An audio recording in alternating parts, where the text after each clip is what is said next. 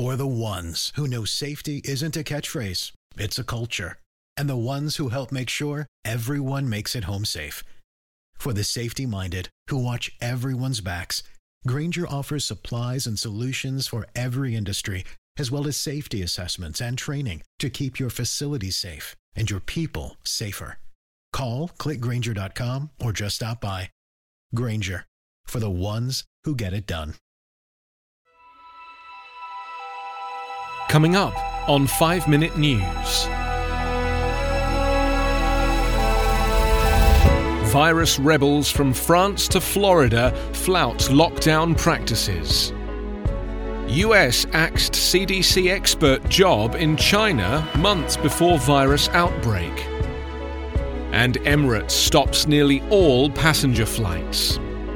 It's Monday, March 23.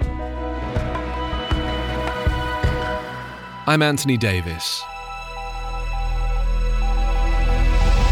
The defiance of lockdown mandates and scientific advice to fight the coronavirus pandemic has prompted crackdowns by authorities on people trying to escape cabin fever brought on by virus restrictions. In some cases, the virus rebels resist, threatening police as officials express outrage over public gatherings that could spread the virus.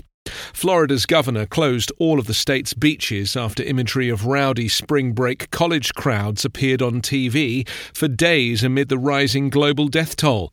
As new coronavirus cases in China dropped to zero several days in a row, the chief medical officer for the International Clinic of Wuhan has alarmed at those elsewhere refusing to follow the rules to contain the virus. The virus rebels tend to range from restless teens to wealthy adults who can travel to their gateway homes.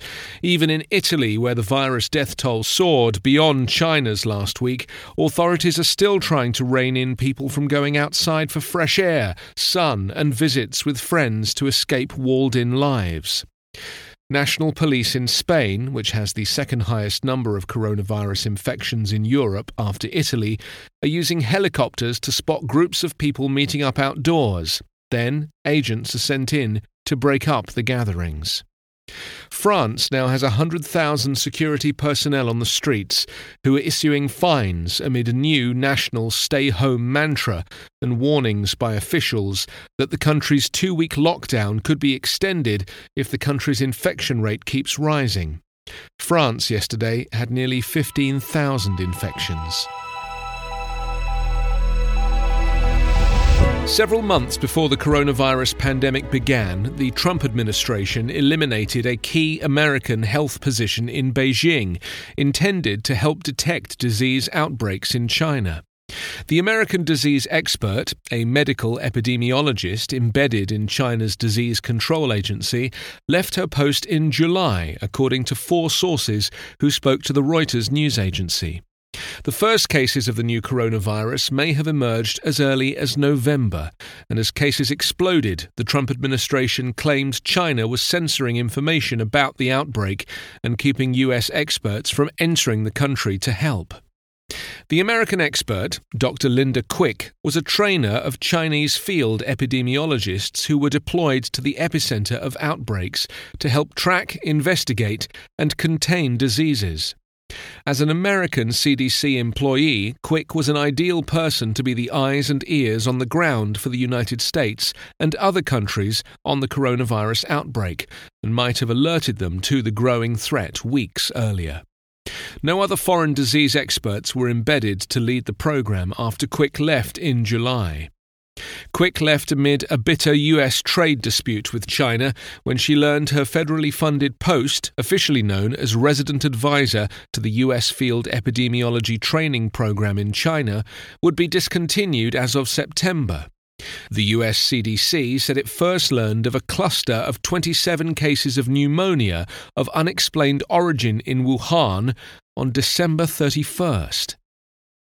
On the 25th of February this year, the first day the CDC told the American public to prepare for an outbreak at home, U.S. Secretary of State Mike Pompeo accused China of mishandling the epidemic through its censorship of medical professionals and media. Relations between the two countries have deteriorated since then, as Trump has labelled the coronavirus the Chinese virus, a description the Chinese have condemned as stigmatizing. Emirates, one of the world's biggest long-haul airlines, said yesterday it would stop nearly all passenger flights this week and cut staff wages by as much as half because of the coronavirus impact on travel demand. The state-owned Dubai carrier already announced the suspension of nearly 70% of its network of 159 destinations, asked staff to go on unpaid leave and froze recruitment as the industry faces one of its biggest ever challenges. The airline will maintain some services to 13 countries for repatriation flights at the request of governments. Flights would continue as long as borders remain open and there is demand, it said. Cargo flights will also operate. It operates a fleet of 270 aircraft, mostly Airbus A380 and Boeing 777 passenger jets. Emirates Group will enforce a temporary 25% to 50% reduction in basic salary for the majority of employees. The group had 100,000 employees, including more than 21,000 cabin crew and 4,000 pilots at the end of March last year, the close of its financial year. "We want to avoid cutting jobs," Sheikh Ahmed said in an email to staff, and said he was confident the airline he'd been chairman of since it was founded in 1985 would survive, and asked staff to keep their spirits up. You can subscribe to 5 Minute News with your preferred podcast app. Ask your smart speaker or enable 5 Minute News as your Amazon Alexa flash briefing skill. Visit us online at 5minute.news. 5 Minute News is an independent production covering politics, inequality, health and climate, delivering unbiased, verified and truthful world news daily. I'm Ken Harbaugh, host of Burn the Boats from Evergreen Podcasts. I interview political leaders and influencers, folks like award-winning journalist Soledad O'Brien and conservative columnist Bill Kristol, about the choices they confront when failure is not an option. I won't agree with everyone I talk to, but I respect anyone who believes in something enough to risk everything for it. Because history belongs to those willing to burn the boats. Episodes are out every other week wherever you get your podcasts.